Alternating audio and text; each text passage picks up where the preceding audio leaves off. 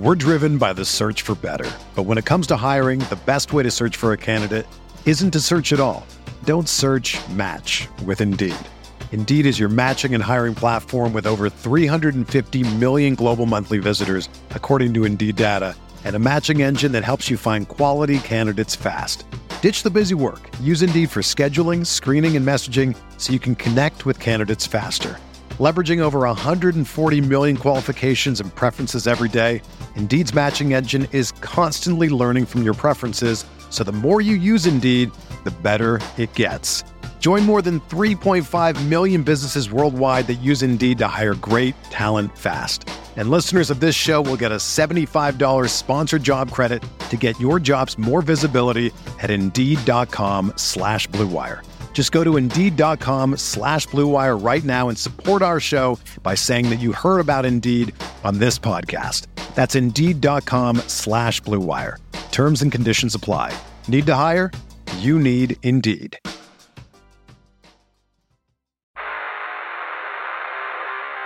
You don't want it.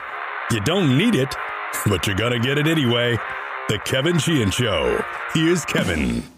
Two guests on the show today, both from Europe. Howard Gutman's going to call in from the south of France. He will weigh in on Congress's letter back to Dan Snyder's attorney with their response, and we'll see whether or not Dan Snyder's offer last week on a couple of dates to be available by Zoom from Israel to answer some questions will actually happen or not. So Howard will call in, and then Steve Sands will be on with us from St. Andrews, the venue for the beginning of the 150th Open Championship, the British Open, starting tomorrow. Steve Sands will be our guest as well. Looking forward to both of those conversations. The show today is presented by my good friends at MyBookie. Go to mybookie.com or mybookie.ag. Use my promo code KevinDC, and they'll double your first deposit up to $1,000. So use KevinDC. If something's already written in the promo code section, erase it, write KevinDC, and they'll do what many places won't do, especially this time of year, which is double your first deposit all the way up to $1,000. You put $200 in, you'll have $400 to play with. Put $1,000 in, you'll have $2,000 to play with. They've got all of the NFL bets up and available, all of the prop bets for the season, including the following prop bet: NFL regular season player receiving yards. Cooper Kupp is the favorite to lead the NFL in receiving yards at plus 780. So you bet $100, and if Cooper Kupp ends up leading the NFL in receiving yards, you'll win $780. Justin Jefferson is second, Jamar Chase third, Devontae Adams fourth, Travis Kelce fifth, CeeDee Lamb sixth. And as I'm going down the list, where will the first Washington Commander appear? It's way down the list. Now, this is combined, pass receiving yards, meaning it's not all receivers. There's some tight ends in here. There might even be a running back or two, but I don't think before Terry McLaurin.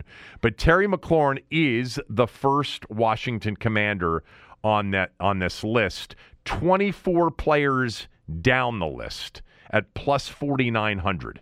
So if you bet $100 on Terry McLaurin and he leads the league in receiving yards, you'd win $4,900. If you bet $10 on Terry McLaurin to lead the league in receiving yards, you'd win $490. He's way down the list, and that's where we're going to start. We're going to start with NFL wide receiver talk. Why? Well, because ESPN's continuing their rankings lists of each position group. ESPN's been doing this for the last week. It is a list created by team execs, coaches, and players. 50 total voters submitting a ballot on a position group, and those votes coming from front office execs, coaches, and players. So it is very much a peer and a more expert opinion on these position groups from the people in the game. We talked about last week the edge rushers list, which came out. Defensive ends and 3-4 outside linebackers. Chase Young was not in the top 10. He was honorable mention. The defensive tackles list included Jonathan Allen at number 10. No other position has had a Washington player, although the running backs list did have Antonio Gibson as a player not in the top 10, not among the 3 honorable mentions, but among the other 3 players receiving votes, which means that Antonio Gibson was considered by this group as a top half of the league running back. Actually, if you add them up, 10 and then 3 honorable mentions and then 3 other receiving votes, he was somewhere between 14 and 16.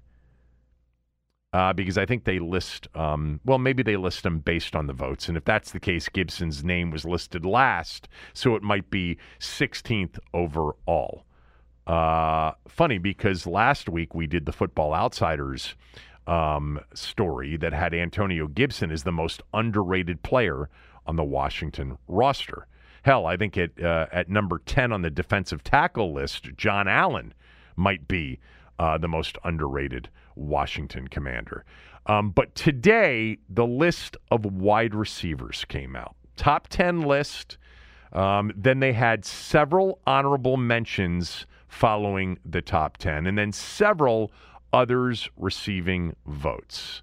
So, where did Terry McLaurin fall on the list of the top receivers in the league as voted on by 50 team execs, coaches, and players?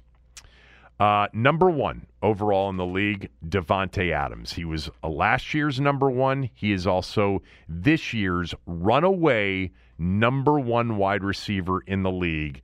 He picked up more than 2/3 of the first place votes. One NFC exec saying, still the best, big, athletic, runs all the routes, competitive. One AFC personnel evaluator, his spatial awareness and route running feel are the best. There are times, because of how good he was with Aaron Rodgers, where you could not guard him. Davante Adams, number 1 on this list. Number 2, Cooper Kupp. After the season he had last year. Last year, he was just an honorable mention. Didn't even make the top 10. This year, he's number 2 on the list. Jamar Chase, number 3, after just an unbelievable rookie season in Cincinnati. Justin Jefferson, an honorable mention last year, number 4 on this list. So you've got a guy entering his 3rd season and a guy entering his 2nd season that are number 3 and 4 on the list. Tyreek Hill, now in Miami, number 5 on this list. I still think that Tyreek Hill is the receiver that induces the most fear into a defensive coordinator when game planning for an offense. I think the ball in his hands, he's the scariest player in the league with the ball in his hands. He comes in at number 5 on this list. Stephon Diggs comes in at number 6. DeAndre Hopkins, number 7. Mike Evans in Tampa, number 8. Deebo Samuel on the receiver list comes in at number 9. And at number 10, DK Metcalf from Seattle. That's your top 10 wide receivers in the NFL. Now, what I've said in our conversations, there have been many of them, about Terry McLaurin, is that he's not a top 10 receiver. He's outside the top 10. You know, somewhere between like 11 and 15. I know I've changed it up, but the point is I've not considered him to be an elite receiver. And I've listed the receivers before that I think are in front of him, and many are on this list. DK Metcalf's always been, and Mike Evans have always been kind of debatable guys, but everybody else on this list I've always had in front of him. Now here comes the list of honorable mentions, and they are based on vote count. All right, so continuing after number 10, DK Metcalf, the first honorable mention, which would make him the 11th best receiver in the NFL on this list, is Keenan Allen from the Chargers. I think it's a conversation to have, but I think I would take Keenan Allen over Terry McLaurin. Next on the list is a name we have debated a lot. I've said before, I think A.J. Brown is a bigger impact receiver than Terry McLaurin is. Well, the team execs, players, and coaches that voted on this agree. A.J. Brown came in next on the honorable mention list, making him the 12th best receiver in the NFL. What was written about A.J. Brown was, quote, to understand Brown's impact, watch the tape for last season's Tennessee-San Francisco game in Week 15. Brown threw up 145 yards on Thursday Night Football. He can take over a game. Incredible ball skills, said one AFC offensive coach. Put him in an offense with play action where he can get over the top and he can win. Violent, explosive style. Yeah, that game, he literally, on that Thursday night, took that game over. He comes in as the second honorable mention, number 12 on the list. At number 13, the third honorable mention wide receiver, Terry McLaurin. So there you go. Number 13 on this ESPN list. This is what they write about Terry. Since entering the league in 2019, McLaurin has averaged 1,030 yards per season despite playing with 8 different starting quarterbacks. Quote from an AFC offensive coach, very natural at the position. I wasn't high on him coming out, but I was wrong. He's really fast, polished, not necessarily twitchy, but he wins and he makes contested catches, closed quote. Another AFC scout, quote, I wish he had a good quarterback, so underrated, closed quote. That's the summary of Terry McLaurin, who is the 13th vote getter among the ESPN list of the best wide receivers in the NFL. By the way, behind him, Chris Godwin was next at 14th overall, Michael Thomas at 15th overall, CeeDee Lamb at 16th overall, and Mike Williams from the Chargers at 17th overall. And then others receiving votes, Adam Thielen, Tyler Lockett, Deontay Johnson, Odell Beckham Jr., and T. Higgins. You know, I like the spot Terry's in. Personally, I think that you can debate that he's there with Evans, there with Metcalf. I'm not saying I would take him in front of those guys, but I think you could debate those two that are in front of him. But I think that pretty much everybody else that's in front of him, you certainly can say, yeah, Terry's maybe a tiny bit behind them. And I think the guys that came in behind him, Michael Thomas, certainly healthy, is a guy that I think would be above Terry on my list. Not Godwin, not CeeDee Lamb. Mike Williams, to me, is really, really good. So there you go. That's the just released ESPN list of the best receivers in the league. Terry McLaurin coming in, if you look at the honorable mentions, at 13th as the 13th best receiver in the NFL. All right, up next, Howard Gutman will join us on the show, and then Steve Sands after that. We'll get to both of those right after these words from a few of our sponsors. We're driven by the search for better. But when it comes to hiring, the best way to search for a candidate isn't to search at all. Don't search, match with Indeed. Indeed is your matching and hiring platform with over 350 million global monthly visitors, according to Indeed data, and a matching engine that helps you find quality candidates fast. Ditch the busy work. Use Indeed for scheduling, screening, and messaging so you can connect with candidates faster. Leveraging over 140 million qualifications and preferences every day, Indeed's matching engine is constantly learning from your preferences, so the more you use Indeed, the better it gets. Join more than 3.5 million businesses worldwide that use Indeed to hire great talent fast. And listeners of this show will get a $75 sponsored job credit to get your jobs more visibility at Indeed.com/Blue Wire. Just go to Indeed.com/Blue Wire right now and support our show by saying that you heard about Indeed on this podcast. That's Indeed.com/Blue Wire. Terms and conditions apply. Need to hire? You need Indeed. Another day is here, and you're ready for it. What to wear? Check. Breakfast, lunch, and dinner? Check. Planning for what's next and how to save for it? That's where Bank of America can help. For your financial to-dos, Bank of America has experts ready to help get you closer to your goals. Get started at one of our local financial centers or 24/7 in our mobile banking app. Find a location near you at bankofamerica.com/talktous. What would you like the power to do? Mobile banking requires downloading the app and is only available for select devices. Message and data rates may apply. Bank of America NA, member FDIC. All right, there was another letter last night, this one from Congress back to Dan Snyder's attorney about the possibility of Dan Snyder appearing in front of the House Oversight and Reform Committee.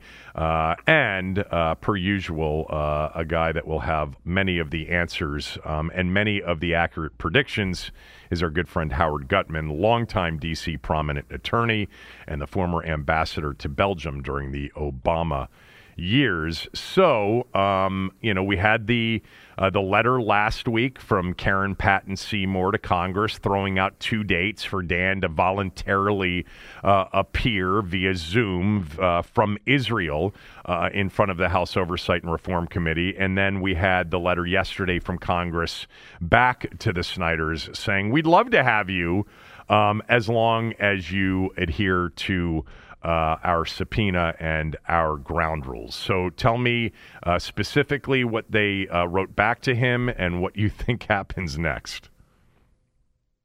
The circus was just continuing. I'm happy to say what they wrote, but no one should bother with what they wrote. It's what they meant, and they both have meant for a long time. Dan Snyder, the Snyder forces have meant for a long time. Dan Snyder will never testify. And the House has meant for a long time, we know Dan Snyder will never testify. We're just trying to look good about this. And as both a Commanders fan and a citizen who pays taxes in Congress, I think enough with both of them. They ought to grow up and move on. So here's what happened. To posture, because you've got to have the last word in posturing. If you're either Dan Snyder or an overpaid attorney, both have the same incentive, get the last word in posturing.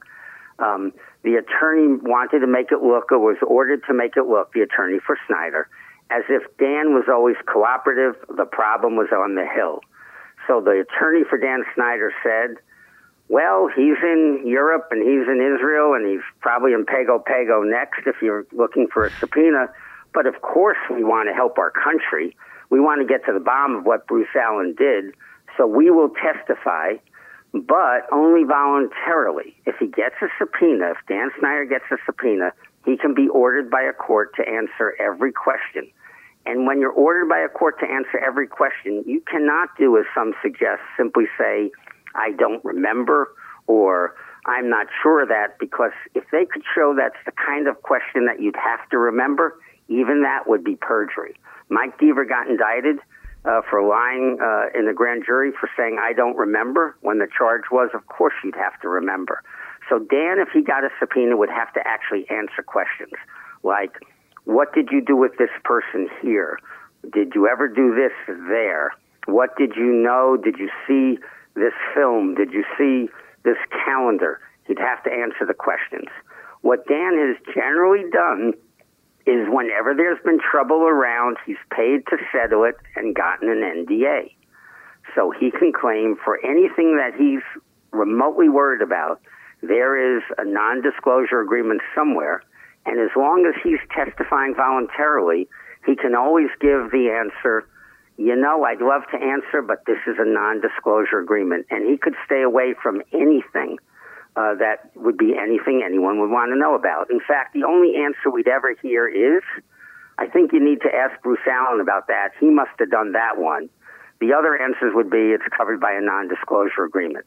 So Dan finally volunteered to testify on two dates that were inconvenient for Congress remotely, where his attorney would be sitting next to him in Israel.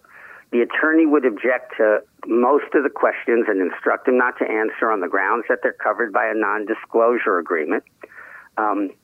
and the attorney would say this is past what's proper for due process, and the committee would learn nothing. But at least the attorney said we volunteered to testify. So the committee, instead of saying, Dan, you weren't volunteering to testify, you were doing this, they said, we accept your volunteering to testify as long as it's by subpoena. Please let us know by 12 o'clock tomorrow. So they're posturing as well. If Dan really wanted to do it, he'd say, look, this committee is not looking to find any facts. They're looking to fry me. I'm not in the business of being fried. I'm not appearing. And if the committee were there, they'd say, look, we know you're just going to posture. You're not willing to appear. We think that's unfortunate, but we're not going to engage in endless letter writing. But the circus continues. The circus continues, except for the future. I did think Dan would risk coming back maybe for the first preseason game. But you know, whenever Dan steps on American soil, he is going to be handed a subpoena. And the question is going to be, how certain is his attorney that they can move to quash and delay it long enough to get past this Congress? To remind the listeners, the likelihood is the Republicans win in November, get control of Congress, the committee chairs change. If the Republicans are in charge of the House Oversight Committee, they will drop this investigation. It is the majority that decides what's investigated. They will drop this investigation. And so as long as Dan has not testified by January, when the Congress would change, in November it will be elected and will be sworn in January, he is home free and he can rest assured. If he comes back too early, he will get a subpoena. He will move to quash it. But could they possibly expedite the proceedings long enough that some judge actually orders him to testify? And then that would be interesting. So if I were Dan, I might make Super Bowl plans to be back in America, but not much before that. So the timing of which I think you've said to me before, would be many months of being able to wrangle and haggle over the subpoena and the validity of the subpoena, et cetera. You think if he came back too soon, given that we're not really talking about November, we're talking about January when they would actually be sworn in and the House and Senate would change, at that moment, the House certainly would, or we're all expecting that it will, that he could be playing it a little bit too close if he comes back before the season starts. If he asked me as his lawyer, when am I safe? I would say you should be safe now because they'll have the subpoena. We'll wait right till the day before you're due to appear and move to quash, and then notify them that there's a motion to quash the subpoena. It'll take a while for the district judge to hear it. Whoever loses, which means we're going to lose, will file a notice of appeal. That should take a while, so you should be safe now. But what if the judge who we move to quash calls a hearing the next day? Right. And he denies it the next day. And then we file for our appeal, and the Congress moves to expedite the appeal. There is a 10% chance, like if this were someone on death row, those appeals get done right before the guy's due to die. And that's not normally the way the court is really going to expedite the Dan Snyder matter. But you could get a Democrat judge or someone who really does it. And then at the Supreme Court, they could kind of move for it to be expedited fast enough for the court to say they're not accepting. Now, the court's not in session now. They're out till October, but there'd be a one justice who would refuse to stay it. So it's at least conceivable that you get there before January. If I were Dan, I wouldn't cut it that close. What are Dan and his lawyers most concerned with if he did have to testify under a subpoena?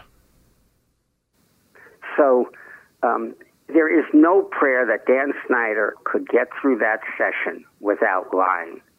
And it's not that he even would say, I'm going to just lie. It's just that for all of us, we see the world the way we want to see it.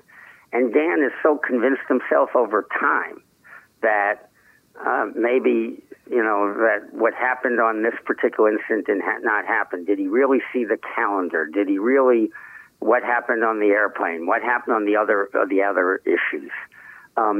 That you cannot let Dan Snyder test. If you are a lawyer of the quality of his lawyer, you cannot let Dan Snyder testify and actually respond to those questions and believe that he will get through it without possible perjury.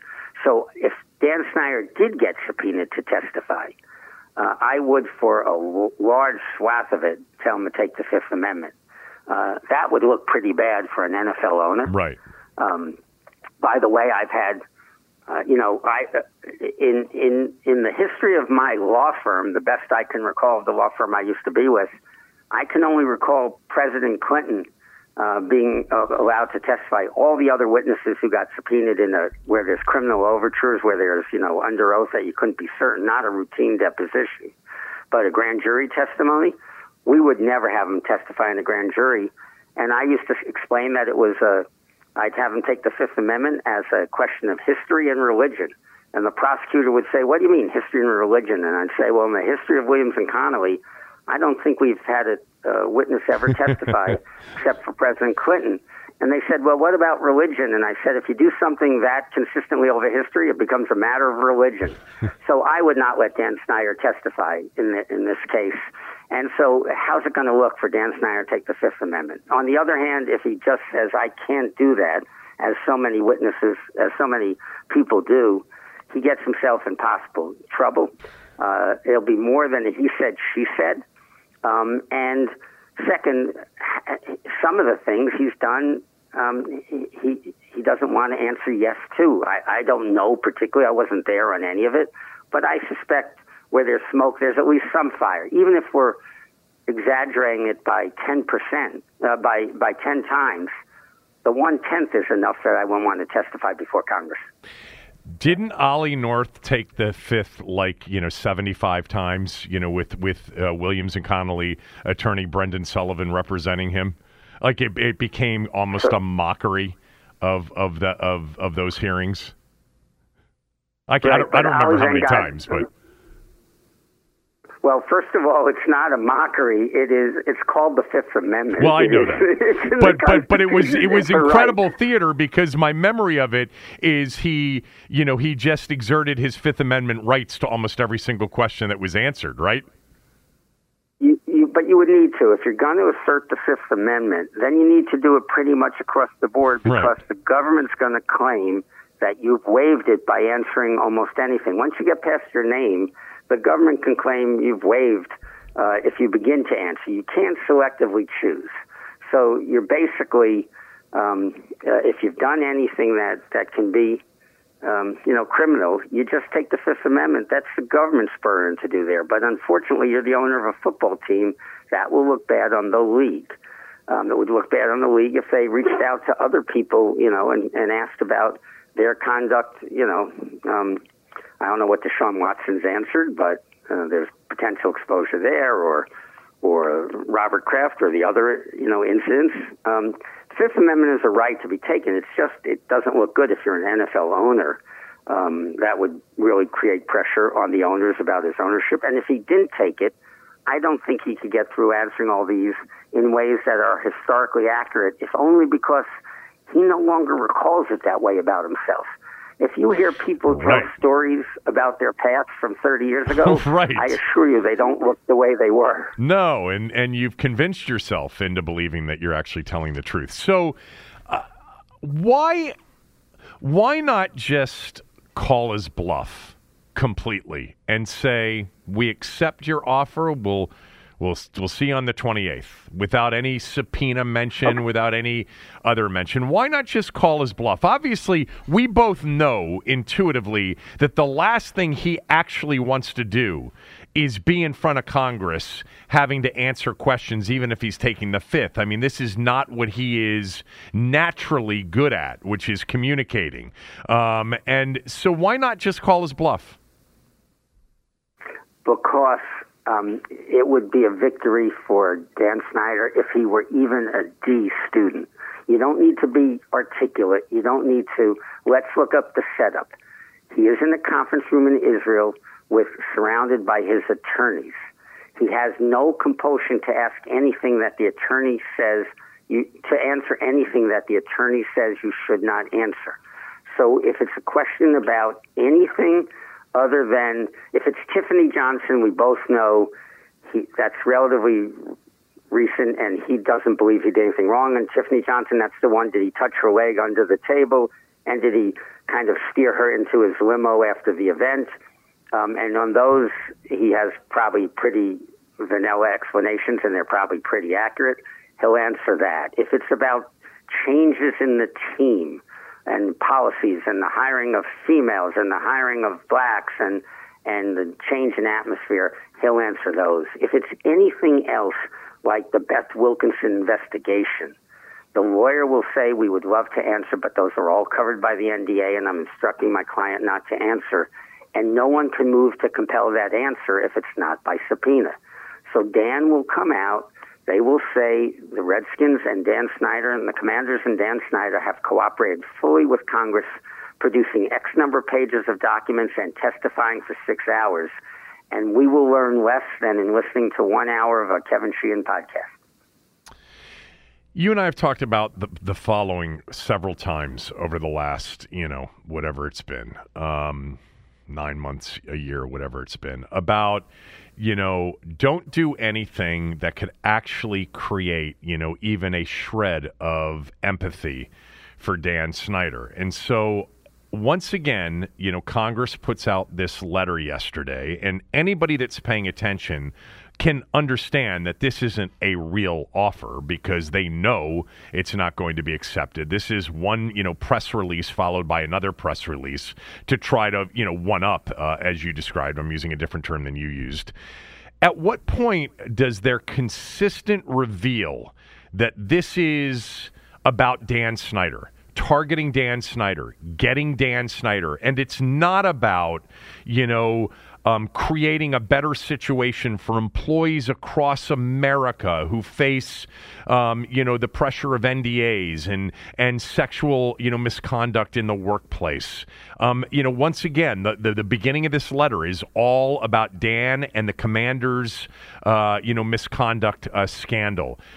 At what point, would you have advised the House and Oversight and Reform Committee multiple times now to telegraph so obviously that this isn't about what their stated charter was? I don't even know if it would be called a charter, but what their stated goal was, and really what their goal is to get Dan Snyder. To me, it's too transparent. Look, somehow in this country, we are able to make everything about party politics. We can make pandemics about party politics. We can make everything. The one thing I thought we could not make about party politics is that the Washington Redskins needed a new owner. That was whether you're a Democrat or a Republican. If you can watch football, you believe our fan base deserves a new owner, our storied franchise deserves a new owner. And somehow, Congress was able to step in and convert it to a political issue. They converted so that if you are now Republican, you are siding with Dan Snyder, even if before you thought FedEx Field was a wreck and this guy, charging more for parking and getting rid of the Shanahans and getting rid of Schottenheimer and calling the trades and drafting Dwayne Haskins when nobody wanted it. That had nothing to do with politics. It had to do with our Sunday afternoons off from politics, and yet the Hill stepped in and made him sympathetic to half our country, of half the sports fans, if half the sports fans are Republican.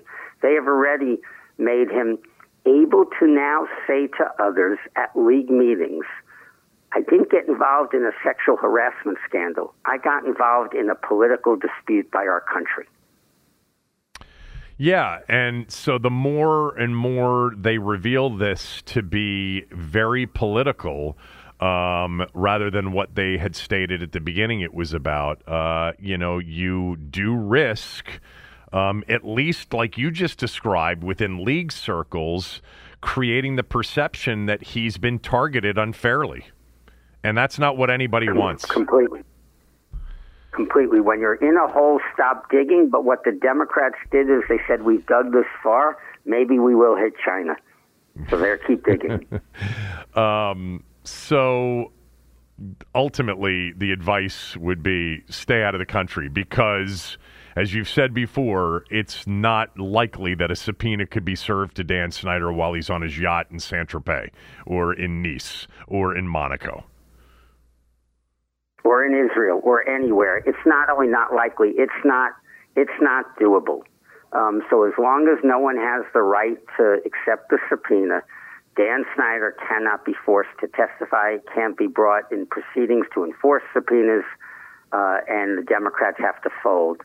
I would have not continued this. In fact, if I were the Snyder forces, I wouldn't have written that he's willing to appear. I would have just let it die, hoped some of the heat got back. Maybe you can't get him back for the one preseason game, but maybe in time for the start of the season. But they keep escalating this. They keep hitting Cara Maloney, and she keeps hitting back. They will make a scene whenever he arrives, as long as they are still in power, the Democrats. Whenever he gets into the country, they will make a scene about serving that subpoena, and they will make him quash it. And the question is, if you're Dan, would you rather miss part of the football season and say, look, pressing business above, I'd stay in Israel. I would think about that, have Tanya at the games, whatever it might be. Or do you want to have to go through that time where they, all the sports shows say Dan got served his subpoena today, FBI agent X and Y did it personally, then show the lawyers going to court to quash the subpoena? I'd rather visit the land of Israel, or Lake Como is probably nice in the fall, or who knows what, and watch my Commanders play on TV. Why don't they subpoena Bruce Allen? They can certainly subpoena Bruce Allen. The problem is that they want to look down at someone from that bench and stare at him and blame him for all that happened. And nobody cares if they do that with Bruce Allen. That doesn't get him anything. Yeah. If they were actually wanted to know the truth, they would subpoena Larry Michael and Bruce Allen and the like and get more information. We've already established this is not about that. Yeah. All right, I'm going to end this with a question that I asked callers today. And it was something that Tommy and I somehow got to yesterday, not intentionally, but I brought up to him that my son had asked me over the weekend, when did you know for sure that Snyder was a problem and that, the team was probably never going to win as long as he was the owner? And we had, it's July 13th. You got to come up with something to get people interested in a topic. And so I'll ask you, as a long-time fan of the team, and by the way, with a different perspective, because there were a lot of people that you knew in the business community, and a lot of us have heard a lot of these stories and some of these horror stories for years about their interactions with the team and with Dan. But can you remember the moment where you said, this isn't Jack Kent Cooke, this is not going to work as long as he's still here? So there's really a couple of answers. The moment I knew was the moment the league announced him as owner, because I had kind of known about difficulties he had in the community. He made a lot of money on one business enterprise, but for example, one of the local country clubs that I know well had rejected his application for admission. And so I kind of knew he was buying the team for the wrong reasons.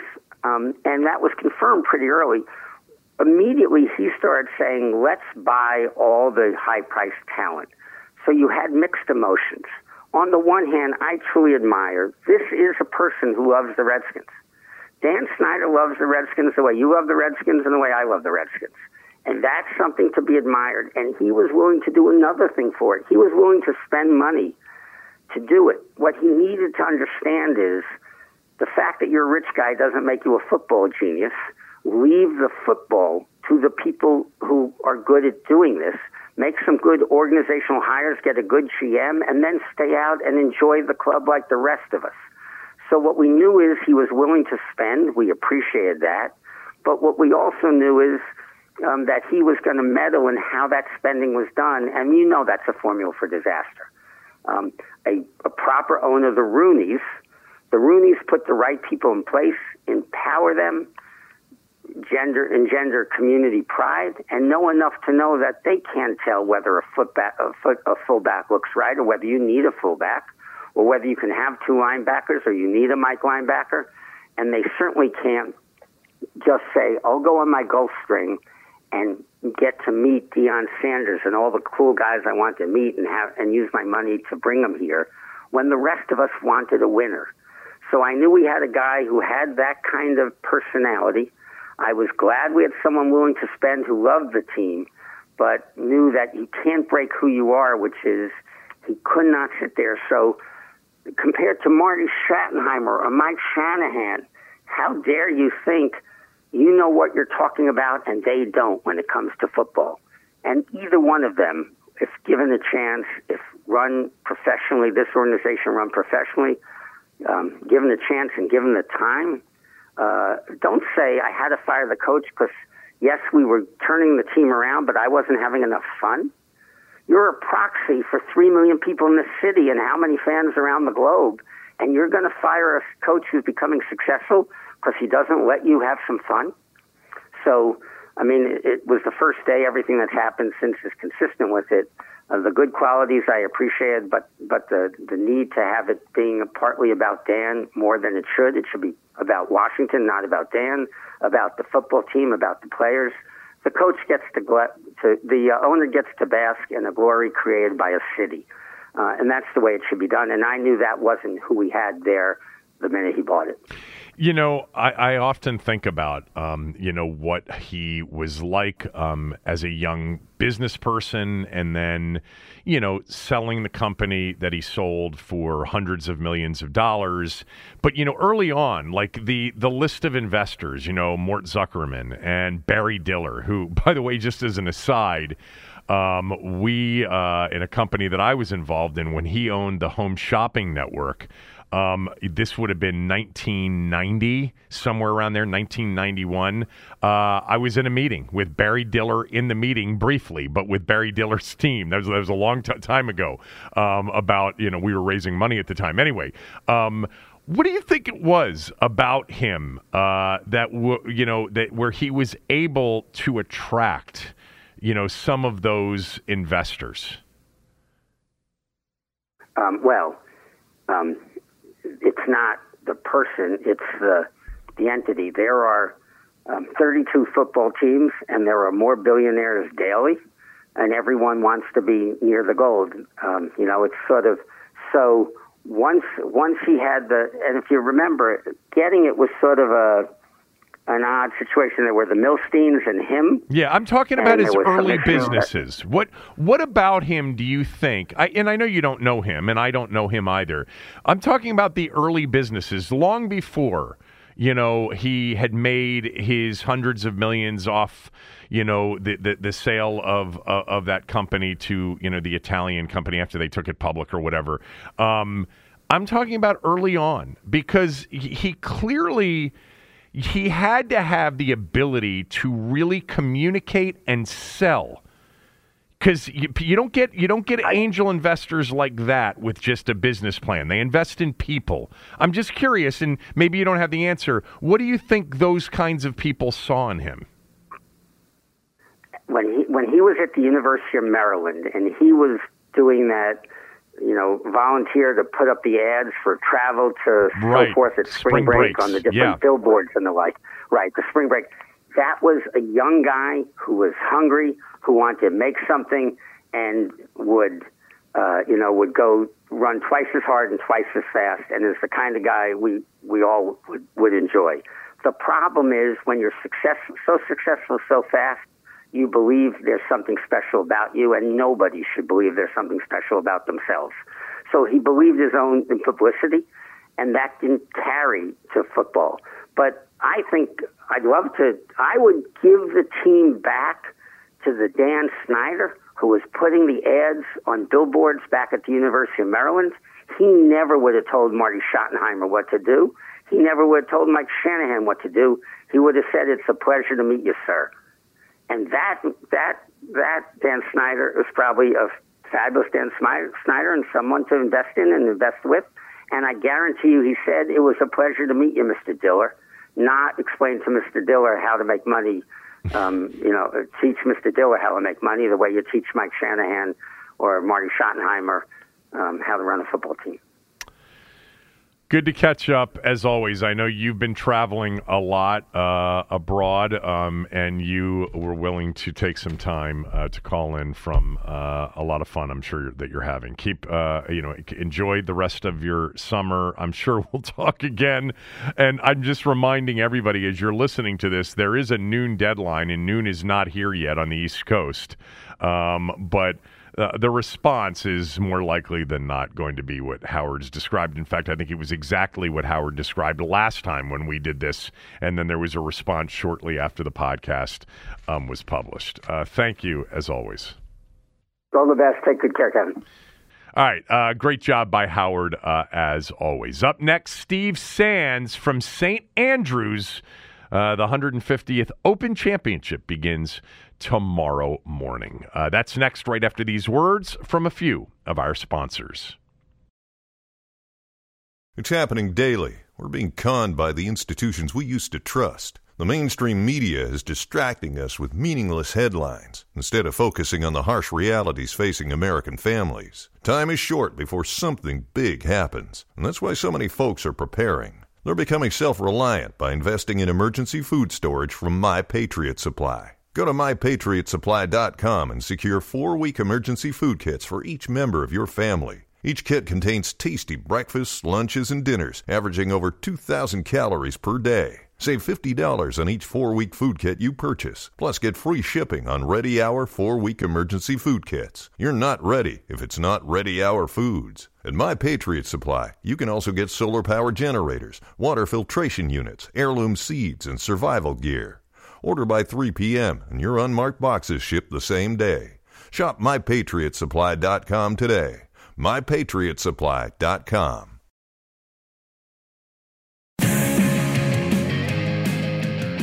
From St. Andrews, Scotland, my good friend Steve Sands jumps on with us right now. We'll get to the Open Championship, which begins tomorrow, but you were on the call last weekend of the American Century Celebrity Tournament from Lake Tahoe, and I have to tell you that as a golfer, I find those things, especially if there's not a legitimate big-time event going on, to be very entertaining to watch. What's it like to call it?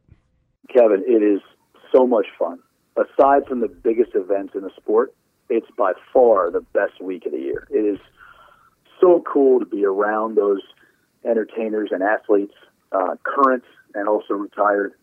It's just a spectacular place. While the entire country is steaming hot, it's 82, sunny, snow-capped mountains, beautiful lake, not a dime of humidity. And then you throw in the competition of it all. You know, it's fun to see these guys and the women compete out of their element, realize just how difficult this sport is compared to what sport they play or what they do as far as acting or being a comedian or being a singer, whatever it is.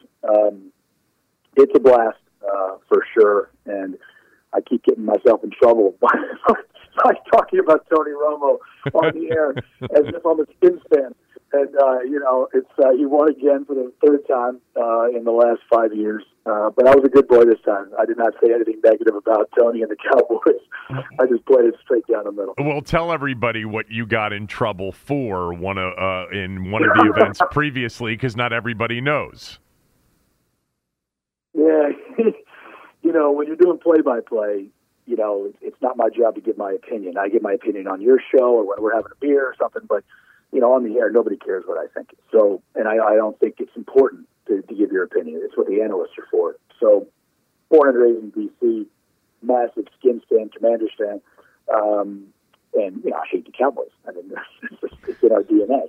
In 2018, after years of trying to win this thing, Tony finally won. And Tony's a very good golfer, Kevin. I mean, a very, very good golfer. He's not a pro, but he's a very, very good golfer. Right. And he finally won this thing in 2018. He was coming down the 18th hole, and I'm in the booth. I say the phrase, and you know this being on radio and your podcast, that we do a lot of these things for ourselves and for our friends and for our family as opposed to for the audience, jokingly.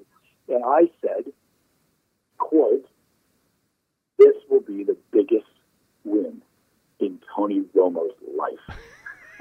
And I meant it as a Skins fan, knowing that he had never won squad douche with the Cowboys.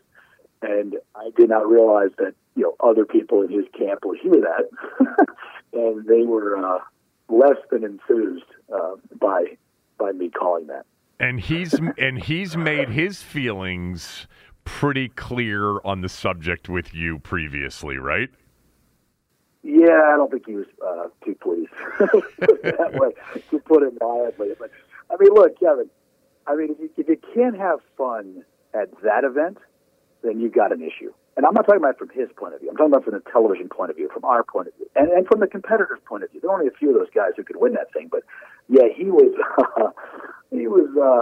less than enthused with that call. Yeah. Well, he won and he played well. I'm curious, who's this past weekend? Who was the biggest draw? Oh man, that's tough. I mean, there's not a bigger person in entertainment right now than Justin Timberlake. Between singing, acting, and dancing, I mean, he's a spectacular talent. Justin Timberlake is always a huge draw.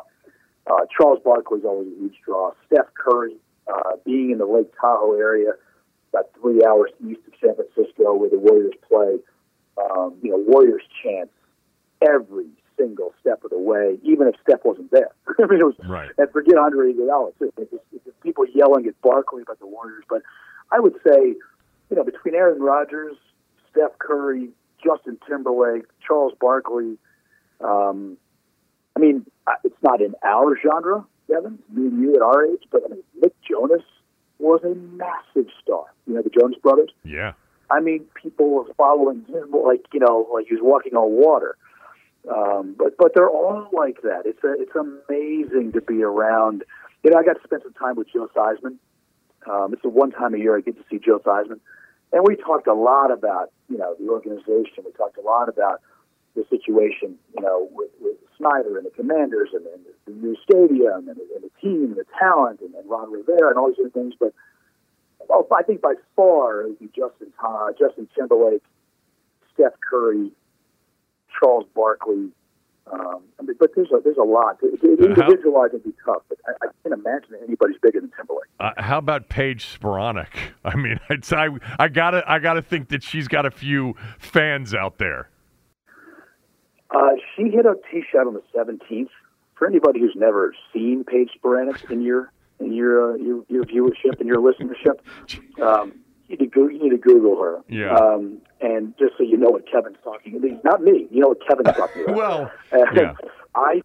She hit a tee shot on 17. She hit a tee shot on 17. I think it was on Saturday, and she went over to the fans to the left of the par 3 and was taking pictures or whatever she was doing. And I said on the air, it's hard to believe that she actually has a following.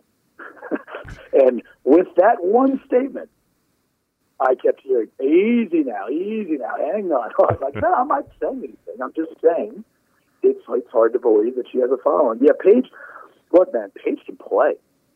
She's a good golfer. And, she's an entertainer, and obviously she's a beautiful woman, which is all part of it. But at the end of the day, Kevin, she can play, man. She can really, really hit the golf ball. I'm correct in saying this, right? She was a professional golfer briefly, right?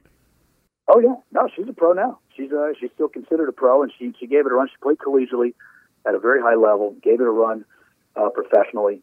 And then, look, with the advent of social media and the advent of all these different mediums, it's a great way for a lot of people to make a living, and she's taking advantage of that, and I give her all the credit in the world. And by the way, she's a lovely woman. She's really nice. And she's cool, and she's fun to hang around with. The appearance is what it is. Right. I mean, people are going to judge people on their appearance when they're that attractive. I get that, men or women. But when it comes down to it, she can really play. She knows the game. She loves the game. She respects the game, and she's really cool. So, good for her. By the way, just one last thing: is there Is there a requirement in terms of handicap index, to play in this thing? Because I'm assuming that Robert Griffin III is like a 36 or something like that. I mean, how is he allowed to participate? I mean, without threatening perhaps, the crowds. Look, everybody in that field shanks a few, and I'm sure it could be dangerous at times for people in the crowd. But I thought you had to be like a 15 index. No. There's no way. I mean, half the field there's not a 15. I think that the danger zone, if you will, is kind of recognized by the fans. They know who they should stand away from and who they should stand close to, that kind of thing. I'll tell you something funny about Robert. Robert comes up to me. There's this little tent area left of 18, where everybody goes and hangs out and has a drink or has something to eat or whatever they do, like a turn or before the round or after the round, to kind of hang out. And Robert is an enormous human being, by the way. Like, when you see these guys individually, as opposed to coming out of a huddle, right? Like, instead of coming out of a huddle or whatever, coming off the bench in the NBA, but you see these guys individually, you're like, good Lord, Robert Griffin is an enormous human being. Like, he's a large man. But anyway, he comes up, says hello, introduces himself, and goes, "Hi, how you doing, Steve? I'm Robert Griffin III." I started laughing. He was laughing. I said, "Well, I think it's ironic that a guy like you is introducing himself to a guy like me who's from D.C." And I said, and he started laughing, and we started joking about 2012 and what it was like and all the nonsense about how great it was to have that year. Could not be a more pleasant man. I have no idea what he's like outside of that realm. No, but he's engaging. He's got charisma. I mean, he is really engaging, no doubt. Nice guy. Yeah. What a nice guy. You know what he said to me? Here's something. You've got 3 sons. I've got 3 sons. For anybody who's a parent out there, I joke with him about being introduced. And he said, he goes, Steve, I was always taught, you always introduce yourself. You always make yourself present. And I was very impressed by him. I really was. I'd never met him before. I've heard all kinds of crazy stories, as I do. But he could not have been a nicer, more congenial man. And I think he's going to be a great broadcaster if he continues on that path. I know he just got the Randy Moss job on Monday Night Countdown, I think. And I think he's well on his way to being a big-time TV analyst. I think he's that good on TV, and he's that engaging in person. No doubt. He's excellent on TV. He's a big-time personality with great charisma. I've said before, I think that, he would be really good in that, environment. I think he obviously has a career in politics if he would want something like that. But no, I mean, for all that we've discussed, negatively about him, and there was, we weren't the only ones. I mean, teammates, coaches, the whole thing. I mean, that experience is far different. I can remember multiple times sitting down with him until he didn't want to do it with us anymore. And I think he, had it with me and probably Tommy and some others at the station, at a certain point. But always incredibly polite, incredibly engaging, it's somebody that if we didn't do what we did and he didn't do what he did, ultimately from some distance you would have said, "Oh my God, great dude." And I'm not saying that he's not a great dude personally. Yeah. So anyway, let's get to the Open. Just tell everybody what St. Andrews is like. I've never been there, and most of the people listening, I'm sure, have never been there, but it is the cathedral, certainly one of them, of the sport. What is it like? It's the greatest. It is. It's my favorite place in golf. Might be my favorite place in sports. The reason I think it's better than Augusta is because you only come here once every 5 or 7 years. It's not every year, so it doesn't get old. It never gets old here. And it's magical. I mean, the game was invented here. Everybody knows that. It's the home of golf. And the tradition here is incredible. They have, 7 double greens, meaning that one green is 2 holes. Right. And they all add up to 18. That's how 18 became the number of golf holes eventually in the sport. you're right in the town. The town's so alive. I may or may not have walked around at a few pubs last night and enjoyed a couple of beverages with the locals. And you can't do that anywhere else in the world. It's just right here. The golf course literally is a park. So on Saturday, Kevin, I mean, I played here a long, long time ago with my two brothers and my father. We're coming up 18. There's people watching you play golf for amateur hacks because it's an open park like Rock Creek Park or like any other park in America. And on Saturday, in a practice round, Tiger Woods was with Justin Thomas, and there were about 150 people walking on the golf course, not on the side, not outside the ropes, walking on the golf course because it's an open park. And it's just a really cool place. You know the history of it. You feel the history of it when you're here. When you drive in, it's about an hour drive to the closest airport in Edinburgh. And when you get close to the town, you can just feel it. You can feel the history. I don't know what it's like to be around James Naismith. I don't know what it's like to be around the guy who invented, football in America or baseball. But in golf, the history means so much to the sport, and it was all invented right here. And every time they come here, it's a massive celebration of the game. And also this town, which is a college town. St. Andrews, right. University here in Scotland. Yeah. It's just alive, man. It's just a really cool place. What will the weather always plays a major role in an Open? What is the projected weather for the next 4 days? It's supposed to be really good. There's a little bit of rain maybe coming in on Friday, but the wind is not supposed to be up. There'll be a lot of sunshine. The golf course is really, really hard. Hard meaning firm and fast, not difficult. I think the scores are going to be really low, Kevin. Without the wind, without the rain coming in sideways, the defense of this golf course is absent. And I think that they're going to have a hard time this week keeping the scores up. And I think these guys are just so great that I just watched Rory McIlroy this morning, for instance, here in Scotland. It's a 5-hour time difference from you guys on the East Coast. And this morning I saw Rory McIlroy hit a 2-iron on the green at 18. It's a par 4. I just watched Dustin Johnson and Harold Varner about 30 minutes ago hit 3-wood right to the center of the green at 18. Again, it's a par 4. There are a lot of holes out here where guys will reach the green in less than regulation, meaning par 5s and 2 or par 4s off the tee. And I think the scoring is going to be really low. Doesn't mean it's not going to be entertaining. It's going to be incredibly entertaining. It's going to be great. And the beauty of this place is that they don't really care what the score. Now they don't want anybody shooting 56 and 57s, obviously. But no one's going to go that crazy low. But someone could shoot, 59, 60, 61 if they really get hot. Because if the weather's not up here, this golf course just isn't long enough for these guys, and it's going to be fascinating to watch. I mean, the last time it was there, I mean, the winning score, I think, was 15 under, something like that, was the winning score. So what do you think the winning score will be this week? I mean, it's been going on for years, Kevin. I meant to go to Ladbrokes. There's a Ladbrokes right around the corner from my hotel. I'm actually going to do that right after I get off the phone with you and see what the total is, the over-under, because I'm curious. Now that we're here and it's the day before and we know what the weather forecast is, it's not a week out. But Nick Faldo won here, 30-something years ago, and he was at 18 under par. And they said, they're never going to come back to the old course and play the Open Championship. And here we are at the 150th anniversary, and they're here. They'll always come back here, I think.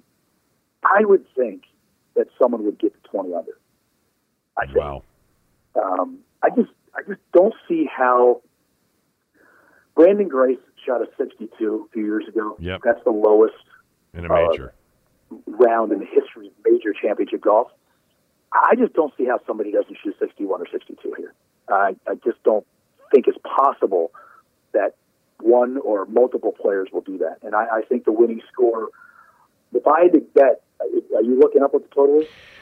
Yeah, I'm looking on my bookie right now, and they've got just hundreds of prop bets, and I'm looking to see if I can find winning score prop bet. I'll find it here in a moment. I think it's going to be 20. I think someone's going to get to 20 under, and that's not necessarily bad. It's just not what we're used to seeing Sure. in major championship golf. But I do think with the weather being down, look, man, if the weather was up, the winning score would be in the single digits at best. Right. But the weather, literally, it's a crazy high pressure system here. It was 85 degrees in London yesterday. In France today, it's over 100. So Europe is in the middle of this crazy high pressure, and right here in Scotland, where the weather's usually miserable, Kevin. I mean, it's usually miserable here. It is gorgeous, man. I have a T-shirt on right now and pants. I mean, you're not walking around in shorts. It's not beach weather, but it's warm, man. It's 70 degrees, no wind, sunshine. It's totally anything I've ever seen here. I've been coming here for almost 20 years. All right. Well, everybody knows that Tiger Woods is going to be playing there this weekend, and that apparently he had a really good practice round. I'm telling you, Justin Thomas is such a confidence booster publicly for him. Every time they're together, and I know they're very good friends, you come away with a JT headline that says, Tiger Woods looks like Tiger Woods again. I didn't see any differences in the way he was hitting it. But what's the truth? Is he a contender here or not? Oh, I don't think he'll contend. I think he'll make a run at making the cut, and then that's pretty much it. 4 days is a lot of golf for him at this point with his health and that right leg. These guys aren't in golf carts like me and you, Kevin, drinking a few beers and telling stories out there. It's like these guys are walking. So he's been here since Saturday. Played a lot of practice rounds. Today he only practiced. He only went to the range and the practice putting green. He did not go walk another 18 holes or another 9 holes because it's too difficult for him. So I think, to me, it's sad to say it because you never want to say that about the game's greatest players, whoever they are. But at this point in his career, as much golf as he plays, which is very little, and the way his health is, Kevin, I think he's got a chance to make the cut. And then I just don't think he'll put himself in contention come Sunday. If he did, it'd be miraculous. Now, it's the favorite golf course in the world. He's won it here twice. He won the career Grand Slam here in 2000. There's no debate on whether or not he knows the golf course. The question is, can he execute? And I just don't know how he will be able to do that health-wise over the course of 4 days. So I think he'll make the cut. And I think he'll finish somewhere around 25th. Something like that. It'll be an easier course, though, on his body, right, from a walking standpoint. Oh, by far. Yeah. Not only is it his favorite golf course in the world, it's the easiest golf course for him to walk. Augusta National is incredibly hilly. Southern Hills, where he had to withdraw, is incredibly hilly. He did not play at Brookline at the U.S. Open because he said he wasn't ready to play because he just wasn't healthy enough. That's not a great sign. But yes, by far, this is the easiest walk in all of major championship golf. It's a short golf course in relative terms. It's 7,300 yards. It's not like it's short, but it's a short golf course in relative terms to the other courses in major championship golf, and it's by far the flattest. You might get some goofy lies here. You hit it into a bunker, which these bunkers are like magnets. They have 110 bunkers on this golf course. They're only 18 holes. There are 110 bunkers, and they're like magnets. So you could get a really goofy lie, which would not be great for him and his right leg. But for the most part, if he keeps it out of the bunkers here, it'll be flat surfaces pretty much all the way around, and not a lot of funky lies. So I think that'll be good for him. Yeah, and he hits those low stingers that work well there, even though you said the wind isn't necessarily going to be a factor. By the way, I found a 16 and a half, a 16 and a half, under par as an over-under number. So you clearly like the over on that. Yeah, I think they'll do better than 16 and a half. Let me tell you one thing about his stinger, by the way. So as I walked the golf course the last couple of days, forget the wind. We had a meeting with the RNA. As the host broadcaster, we get a meeting with the RNA with the rules officials and everything. Yeah. And that was today at noon here local time. And Kevin, this golf course is so hard, firm and fast. I mean, it is brick hard, and they love it that way. So that stinger you talked about with Tiger, I mean, forget the wind. He's not trying to pierce the wind here with that stinger because the wind's not going to be that big of a deal this week. He's going to get it to roll. But what that ball will do is roll out forever. Yeah. Now that means you can't stop it either, but it'll roll out forever. So distance will not be an issue for Tiger at all this week. All right. So who do you like? I'll give you 5 names. Rory, incredible driver of the golf ball, and here matters so much because you're going to put yourself in a position for birdies and eagles a lot if you drive the ball well. Xander Schauffele, who's won his last 2 starts, Right. came real close 2018 to winning at Carnoustie in the Open Championship the year that Francesco Molinari ended up winning the Claret Jug. And then 3 guys a little bit off the board. Mark Leishman, who had one hand on the Claret Jug here in 2015, ended up bogeying 17, lost in a playoff to Zach Johnson. Louis Oosthuizen was also in that playoff. I think Louis will play well this week as well because he's won it here in 2010. Sorry. I got Leishman. What was the next one? Louis Oosthuizen. Oh, Oosthuizen. Okay. Louis Oosthuizen won here in 2010. Oosthuizen won here in 2010. He was also a runner-up in that playoff loss with Leishman to Zach Johnson in 2015. And then 2 other guys, Max Homa, who's been over here for a couple of weeks, played a lot of golf on links courses, and is very comfortable over here right now, playing very good golf. And then a little bit of an outlier, the Irishman, Seamus Power. Look out for Seamus Power. He is going to play well this week. Homa's playing with Tiger and was, head over heels about that prospect about playing with his idol. And by the way, Homa, for those that don't know, Max Homa is, and you've told us this before, Scott's told us this before, just one of all of your favorites on tour, right? Oh, don't like him, love him. He is an all-time great guy. He's an amazing talent. He totally gets it, Kevin. You talk about the phrase, we always joke, me, you, and all of our boys, one of us, that phrase, one of us. Yeah. He's one of us, man. He's great. He's great to deal with. Thank you for doing this. I know you're busy as hell. Have a great weekend. Steve will be a part of the broadcast on the Golf Channel and NBC Sports all weekend long. The home of the 150th Open Championship, known to many here in the States as the British Open, but you can't say that over there, from what I have heard before. But we cannot. I love this event. I love getting up early and watching. I'm up early anyway, and now I can get up tomorrow morning and turn on the golf, and that'll be fun to watch. Thanks so much. Have a great weekend and a great call.